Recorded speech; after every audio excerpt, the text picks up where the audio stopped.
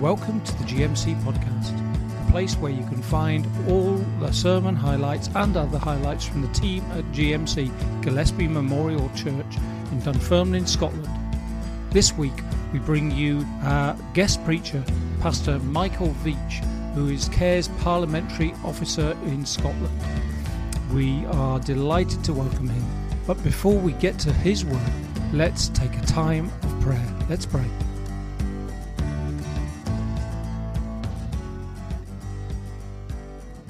All-knowing and all-seeing Father, we are here this morning to confess our constant need of you and to thank you for all your goodness to us. You are our awesome Father, and you have provided for all our needs, and we have few words to express our thanks and gratitude. Creator God, we are in awe of the wonders of your creation, and we ask for your forgiveness when we do not care for our world, and especially when we do not share all of the resources we are given with those most in need. We see the glory of the changing seasons, the changing colours all around us, and we marvel that you have made all of this. The sun, the moon and the stars are your creation, and you have entrusted us with caring for all of your creation. Thank you, Father. Loving Father, you are our light and our life. You are with us in the worst of times and in the best of times. You lead us out of our darkness and into your light.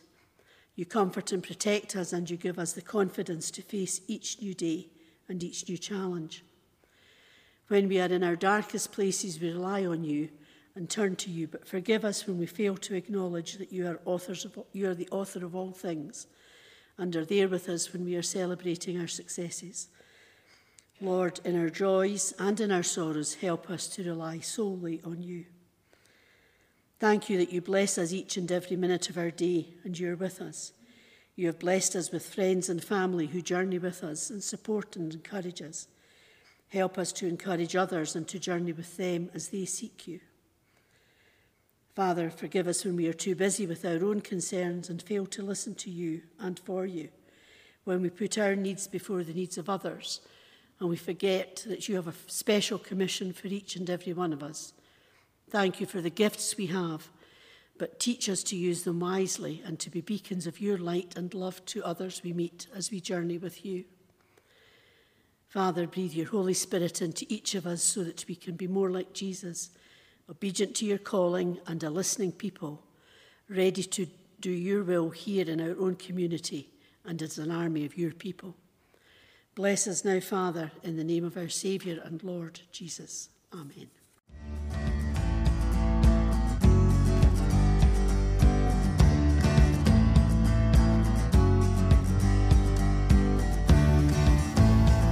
Following the prayer, I hope your heart has been stilled and prepared for God's word today to reach you where you are.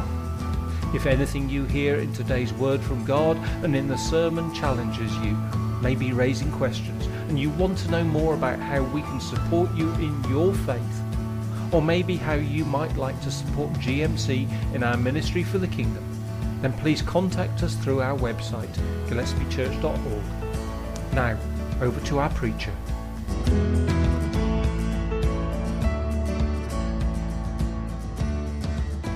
I have to say, I have preached here before. My name's Michael Vietch. I was an elder alongside Mike in Dunbar Parish Church a number of years ago, so that's how I know your minister. And I think last time I was here, I was pastoring a church in Northumberland, a little town called Wooler, and we were there until end of October last year, and then at that stage Laura and I and the kids ended up relocating up here to Fife. So we're now in St Andrews by the providence of God. It wasn't really planned, and I can talk more about that later afterwards to anybody. But anyway, we're here in Fife with you, fellow labourers for God's kingdom with you in the kingdom of Fife, which is wonderful. We're worshipping at Cornerstone Church in St Andrews, and I'm working at the moment for Care for Scotland, so doing work for the Lord in the political arena, and there's lots to do there. So that's where we're at, and as I say, it's a real joy to be asked to come down to Dunfermline today, to this beautiful building. Just driving into the town, just struck what a big place Dunfermline is and how wonderful it is that to have this church here right in the middle of this big town and the gospel going out from here. So we're going to read together from John chapter 6 this morning. I know that you're not allowed to have pew Bibles at the moment because of the restrictions. If anyone has a Bible with them, then do keep it open at John 6 because it's a very long chapter and we're only going to look at one verse this morning, but I will cross-reference quite a bit to other parts of the chapter. So there we go, it's up on the screens, reading from the NIV this morning. So I will read from verses 48 to 54 of John 6. And this is Jesus speaking. I am the bread of life. Your forefathers ate the manna in the desert, yet they died. But here is the bread that comes down from heaven, which a man may eat and not die. I am the living bread that came down from heaven. If anyone eats of this bread, he will live forever. This bread is my flesh, which I give for the life of the world. Then the Jews began to argue sharply among themselves, how can this man give us his flesh to eat? Jesus said to them, I tell you the truth, unless you eat the flesh of the Son of Man and drink his blood, you have no life in you. Whoever eats my flesh and drinks my blood has eternal life, and I will raise him up at the last day. So let's just pray before we come to look at that together. Almighty God, we just bow before you now and we thank you for your living word. We ask, gracious God, that your Holy Spirit would come now and anoint the reading, the teaching of the Scriptures, and that each and every one of us would know the power of your Holy Spirit working in us to grant us ears to hear, to understand what it is you are saying to us. Lord, we pray that as seed from your word is scattered, that it would take root in all of our hearts, and as your word promises us, that it would not return to you empty. So we pray these things in Jesus' name. Amen. Amen. So as I say, let's if you do have your Bible with you, keep it open at John 6, and it's verse 54 that I want to look at specifically this morning. Verse 54, and I'll read verse 54 again. Whoever eats my flesh and drinks my blood has eternal life, and I will raise him up on the last day. Now, a great deal of what Jesus taught could be categorized as radical. The common people were, generally speaking, absolutely amazed. They never heard anything like it. Somewhere it speaks about how he spoke as one who had authority, unlike the religious teachers. And of course, Jesus' teaching was actually far too radical for the religious authorities who would have considered themselves to be the guardians of religious orthodoxy. And they, of course, quickly realized that he was a threat to them, and they had him killed, ultimately. And we could apply something of that, I suppose, to the church today, that we must embrace all that Jesus taught. Much of what Jesus taught is still considered very radical and very uncomfortable.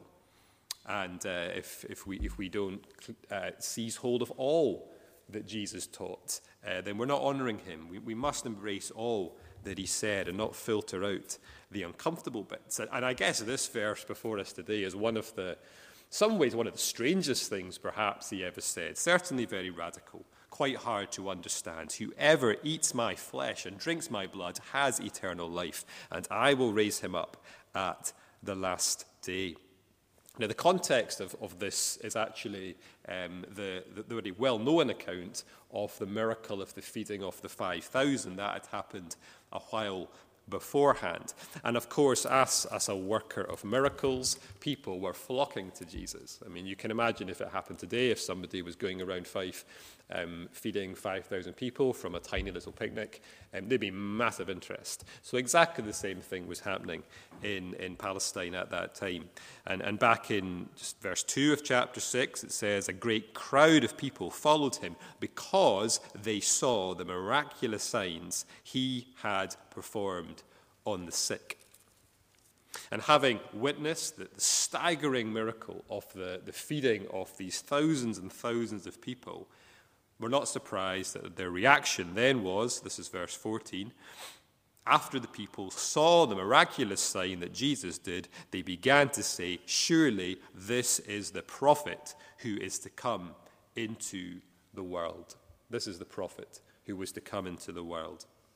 But the amazing thing is that Jesus was well aware that the people did not fully understand the purpose of him coming. They seemed to have some concept of the Old Testament prophecies about the Messiah, about the prophet and so forth there, but they didn't fully understand, because then John goes on to tell us this. Jesus, knowing that they intended to come and make him king by force, withdrew again to a mountain by himself. Now, Jesus was, of course, a worker of miracles. He did miracles all the time. But the miracles were never, in fact, the ultimate mission. And he wasn't simply even a prophet. He was a prophet, of course, but he was an awful lot more than a prophet, wasn't he? And again, this is true today, that a great many people still believe that quite a lot is true about Jesus, that he was a great man, that he did amazing things. They may even believe he was sent from God and someone whose teachings we should try and live by.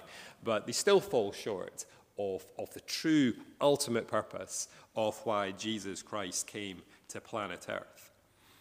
And that was the mistake that the Jews made to whom Jesus came. They failed to fully comprehend that their own scriptures, indeed the entire history of the Jewish nation, all the way back to Abraham, all of that pointed to the purpose that Jesus came. All the animal sacrifices, the countless animal sacrifices we read about right through the Old Testament, all the kings we read about in Kings and Chronicles, who of course themselves fell short of being perfect kings.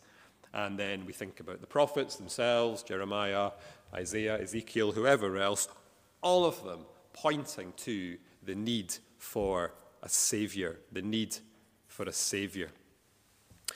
So returning to our narrative here in John chapter 6, I'm looking at now up to verse 22 now, and it is the day after the miracle of the feeding of the 5,000, and people are unsurprisingly looking for this man, and when they find him, they say this. This is verse 26 now. Or Jesus says this, I tell you the truth. You are looking for me not because you saw miraculous signs, but because you ate the loaves and had your fill. Do not work for food that spoils, but for food that endures to eternal life, which the Son of Man will give you. On him God the Father has placed his seal of approval. That's interesting, isn't it? I mean, it seems to be Jesus saying there, it's not just or not even the miracle that attracts them, it's the fact that he was providing all this abundance of food, and that's something very attractive, someone that can provide them with an unlimited supply of actual bread and fish and food to eat. But what Jesus is saying, of course, is he's drawing the contrast between what may satisfy the body for a time, i.e. literal bread, food, and what will ultimately satisfy our inner selves. He's saying, don't spend your life, as most people do, on merely sustaining the body, which is, I guess, the default position of us all, to live, to be healthy, to be fulfilled, and happy, and comfortable, and safe. And that's a perfectly normal way of thinking, but I guess the COVID pandemic, if it's taught us anything at all, is that it is a complete illusion that this world is not and cannot ever be our place of safety. It is a fickle friend at the best of times. And no matter how rich or successful and prosperous we might be, it is sinking sand, to use another biblical illustration. It is not the rock that we need to build our lives on. And as the dialogue continues here, Jesus the crowd, in fact, make reference to the manna. The manna was the miraculous bread, of course, that God caused to fall from heaven to feed his people in the wilderness in the Old Testament. And this is now verses 31 and 32. The people say, "Our forefathers ate the manna in the desert, as it is written, he gave them bread from heaven to eat." Jesus said to them, "I tell you the truth, it is not Moses who's given you the bread from heaven, but it is my Father who gives you the true bread from heaven." So even this miraculous bread, remember some of it was kept in a jar, wasn't it, so they could remember it. Even this miraculous bread, an event quite rightly revered by the Jews, and even that was vastly inferior to what God was now offering in Jesus himself. And now moving on to verse 49, "Your forefathers ate the manna in the desert, yet they died." So it's quite a shocking statement. Again, just think about this. So this manna from heaven, huge event in the history of God's people. And yet Jesus says to them, "Your forefathers ate the manna in the desert, yet they died." It's like one level he's pouring cold water upon this incredible thing that God did. But the point is this, surely, that much as ordinary bread that you or I would eat today cannot sustain us forever, neither even could the miraculous bread. Even the manna couldn't do that. Your people were attracted by the signs and wonders that Jesus was performing. And they wanted the bread that he was able to multiply at the feeding of the 5,000. But even those people that Jesus did raise from the dead subsequently died again. And that shows us the folly of putting the sign, the miracle, the healing, the blessing ahead of the person who gives it. And people may still do that today. They may still say what the crowd said, somewhat ironically, given that Jesus had just fed 5,000 plus people. In verse 30, they say this. It's quite shocking. "What miraculous sign then will you give that we may see it and believe you? What will you do?" Shocking, really, isn't it? That's what the crowd are saying after all the things Jesus has done. They still want a sign. Now, Scripture, of course, does exhort us to pray for healing of the body, and God sometimes does that, and we thank him for that. But sometimes he doesn't. And of course, somebody may be healed from an illness, and then a week later be struck down by something else. Miracles and signs are of value. They were of great value to pointing to the divinity of Jesus in his day, and they are still of some value today. It's signs of God's grace. But they themselves are not and can never be the foundation of true life. What is the foundation? Well, obviously, it is Jesus Christ himself. It is a person. It is the historic and living person of Jesus Christ. And Jesus still bids all people everywhere to come to him to find true life. Not to go to the things of the world, not even to go to the miracles that he did and still does sometimes today, but to him, for he is the source of life. And that is the context then in which we come to verse 54. And just very briefly, 4 very brief comments, and we'll spend most of the time on the first one of these, and then the last 3 very, very briefly. Verse 54 again. "Whoever eats my flesh and drinks my blood has eternal life, and I will raise him up at the last day." The first and main and most striking thing about this exhortation to feed on the flesh of Christ and to drink his blood, for Jesus says that those who do that are those whom the infinitely precious promises in the remainder of verse 54 are made to. Now, this is not, as has historically been understood by some, an idolatry of the sacrament. It's not talking about the bread and the wine of the Eucharist or the Mass, which does not, of course, become the actual body and blood of Jesus Christ, as some teach. But the sacrament does help us understand what Jesus was talking about, because he instituted it for that reason. And in Luke's Gospel, we read that Jesus took the bread, gave thanks, broke it, gave it to them, saying, "This is my body given for you. Do this in remembrance of me. And in the same way, after supper, he took the cup, saying, this cup is the new covenant in my blood, which is poured out for you. So the bread that we still eat at communion time is symbolic, isn't it, of the broken body that Jesus gave for his people. And the cup, the wine that we drink, is symbolic of the new covenant in his blood. In other words, the body and blood of Jesus Christ are at the very heart of Almighty God's relationship to his people. And the Lord's Supper was inaugurated just very shortly before Jesus went to the cross, because it was at the cross, of course, that all these things came together, that Jesus did sacrifice his physical body and shed his actual physical blood, because he was wholly human, remember, as well as holy God, shed his actual blood for the sins of mankind. And that had been prophesied centuries before, multiple times. Maybe the most clear was Isaiah 53, these famous words, he was pierced for our transgressions, he was crushed for our iniquities. The punishment that brought us peace was upon him, and by his wounds we are healed. It speaks about the great exchange. I noticed you had the screw tape letters by C.S. Lewis up there. I think the Great Exchange was another one of Lewis's works, or certainly an expression he coined. But the moment when Jesus Christ died in the place of sinners like us.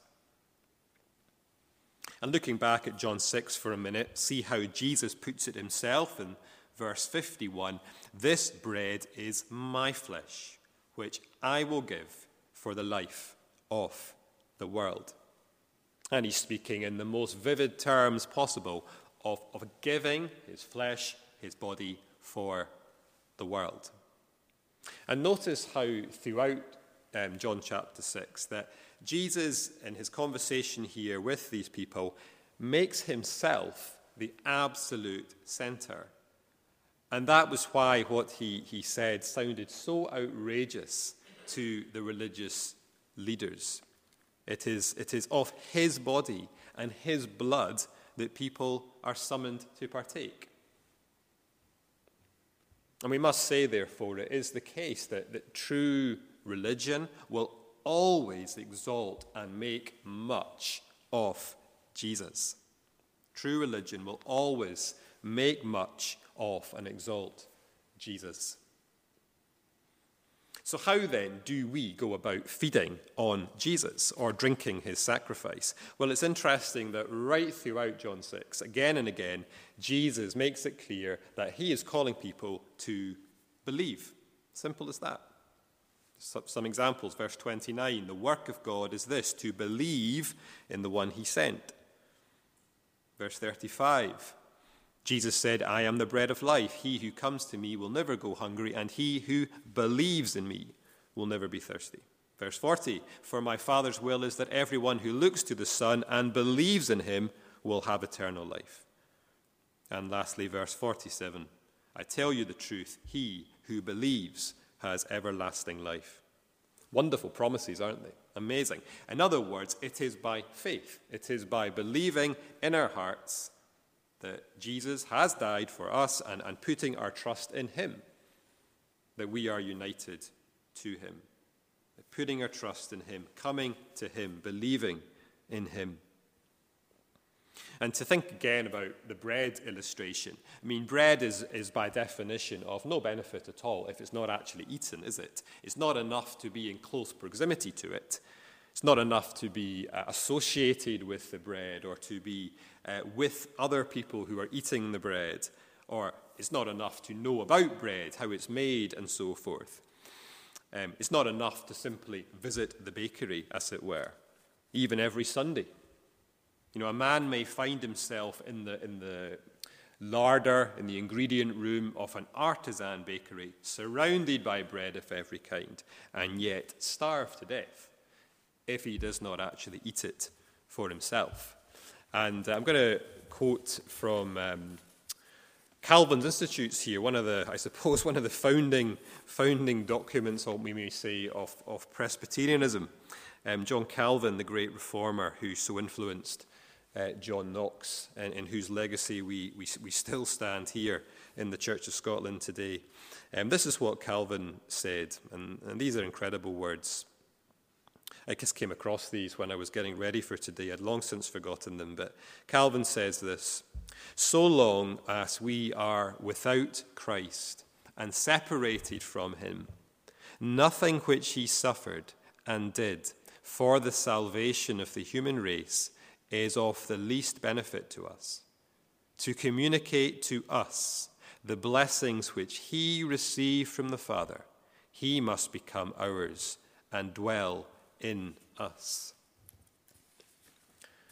And so Jesus, the bread of life, must be received by believing. Each one must eat for herself or himself. And this metaphor that Jesus very obviously, deliberately chooses of eating his body and drinking his blood helps us to see the intensity, the intimacy, the deep union which occurs between a human being and the Lord Jesus Christ. One more quotation. This is from an Anglican to give us a little bit of balance. This is from J.C. Ryle, who was the Bishop of Liverpool at the end of the 19th century.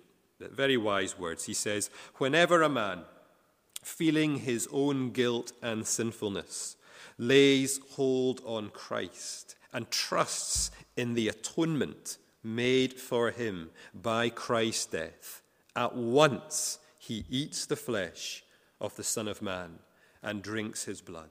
He feeds on Christ's sacrifice by faith."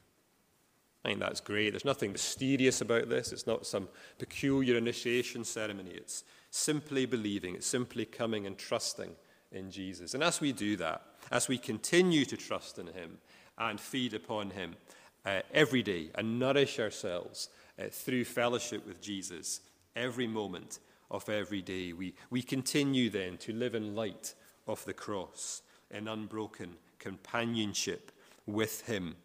And in verse 56 that just follows on from our verse, Jesus says, "Whoever eats my flesh and drinks my blood remains in me, and I in him." It's ongoing. Now, very briefly, let's just look at a few more things from verse 54. "Whoever eats my flesh and drinks my blood has eternal life." Has eternal life. Now let's look at those words in reverse order. Life. Bread, very obviously, gives life. And Jesus speaks, of course, of more than life in a temporal sense. He promises eternal life. And if you are a follower of Jesus Christ this morning, do you realize that you are immortal? That Jesus has endowed you with everlasting life? And our minds can scarcely conceive that, but it is true. There's no ambiguity about it, because the very first word of that little sentence is has, that is, possesses eternal life. That promise comes from the lips of Jesus, so we do not need to doubt it. Satan, of course, is very good at causing us to doubt that we are Christians at times if we've trusted Jesus, but we have that promise there. Has eternal life. And that brings us straight on then to the third point. Whoever eats my flesh and drinks my blood has eternal life, and I will raise him up. I will raise him up. So we see here the Christians' privileges are just so great, because Jesus is now promising us resurrection. Now let's just break down this phrase to make sure we really get what he's saying. I will raise him up. Jesus, who himself, of course, was raised from the dead, he will in turn raise up his people. And he's emphatic. He says, I will raise him up. It's absolutely clear. No need to doubt this at all. And the substance of it, I will raise him up. And so this is a reminder, of course, that to know Jesus is about a lot more than simply to go to heaven one day, to be with him. Of course, we do. Christians will go straight to the presence of Jesus when they die. That's very clear from the Bible. But the ultimate fulfillment of God's purposes for his people is that our physical bodies will be raised up as well, just like Jesus' physical body was.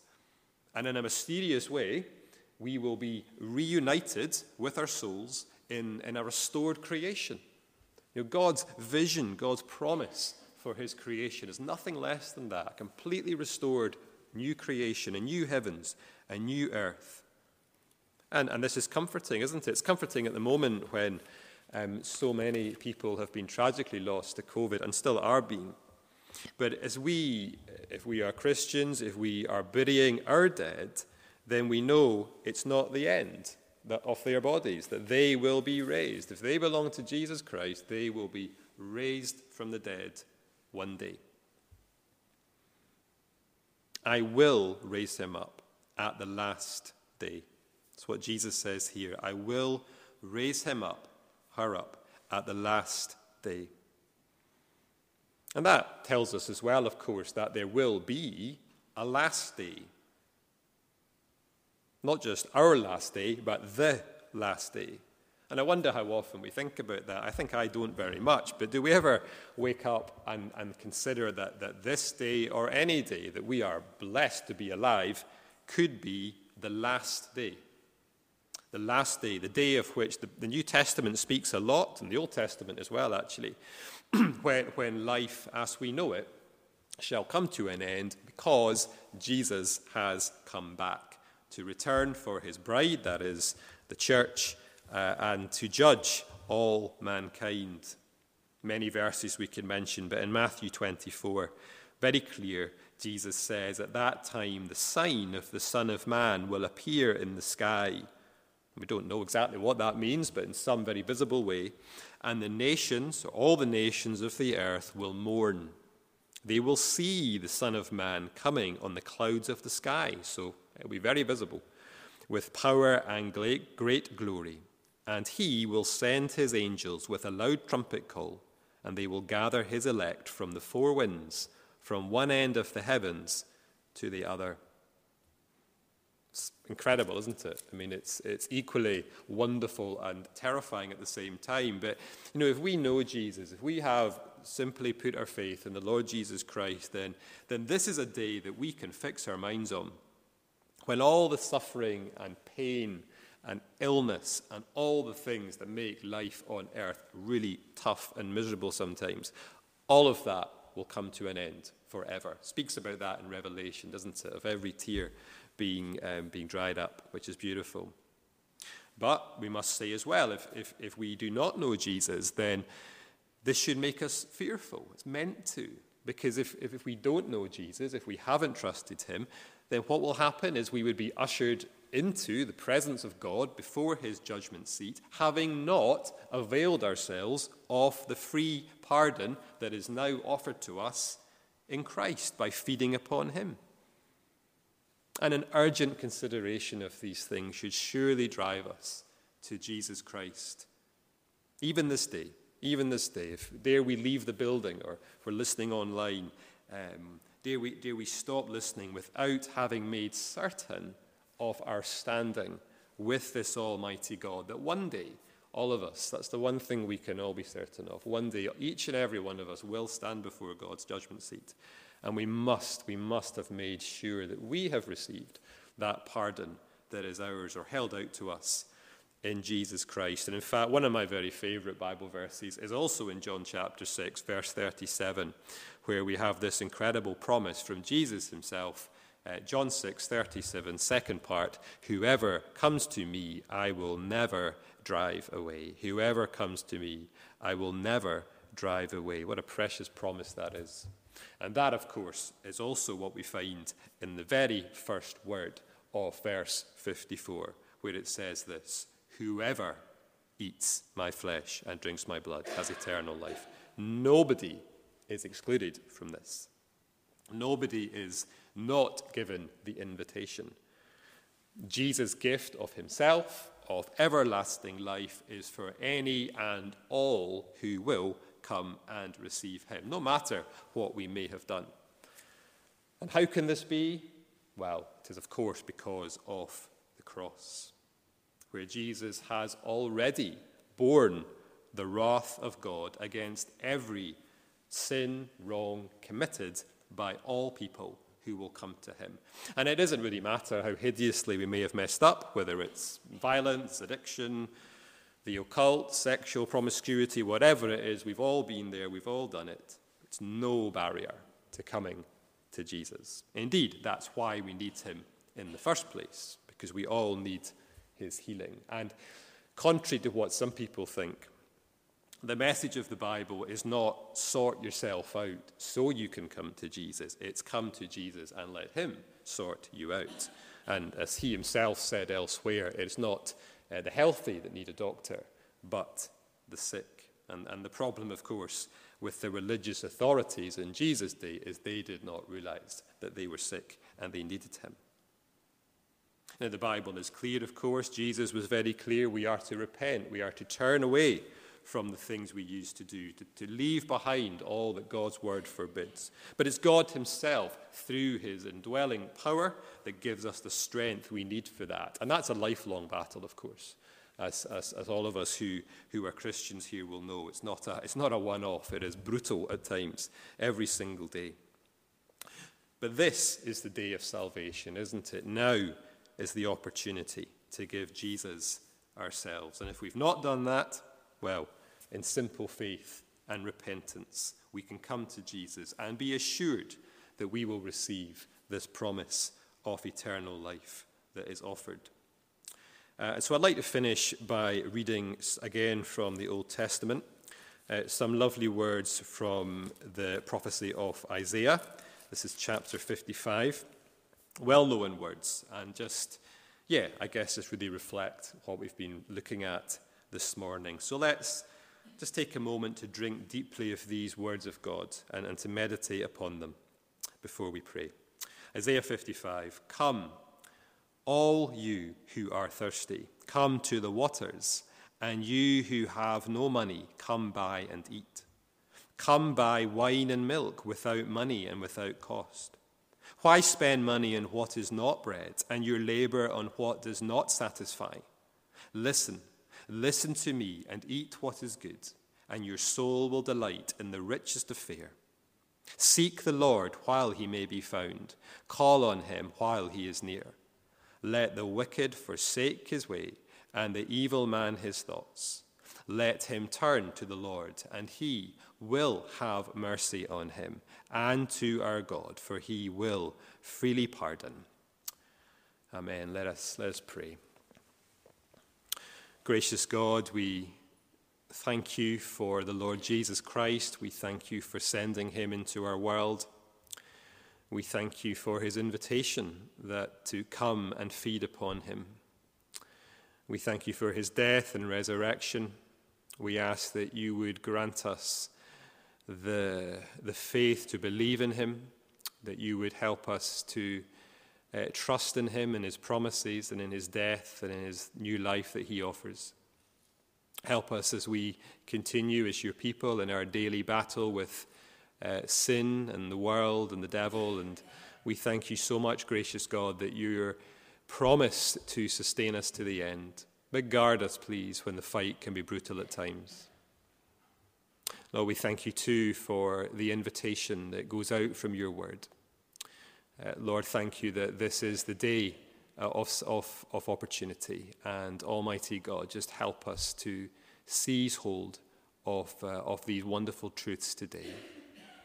So Lord, watch over us as we continue in our brief time of worship. Watch over each one of us as we go from this place. In Jesus' name, amen.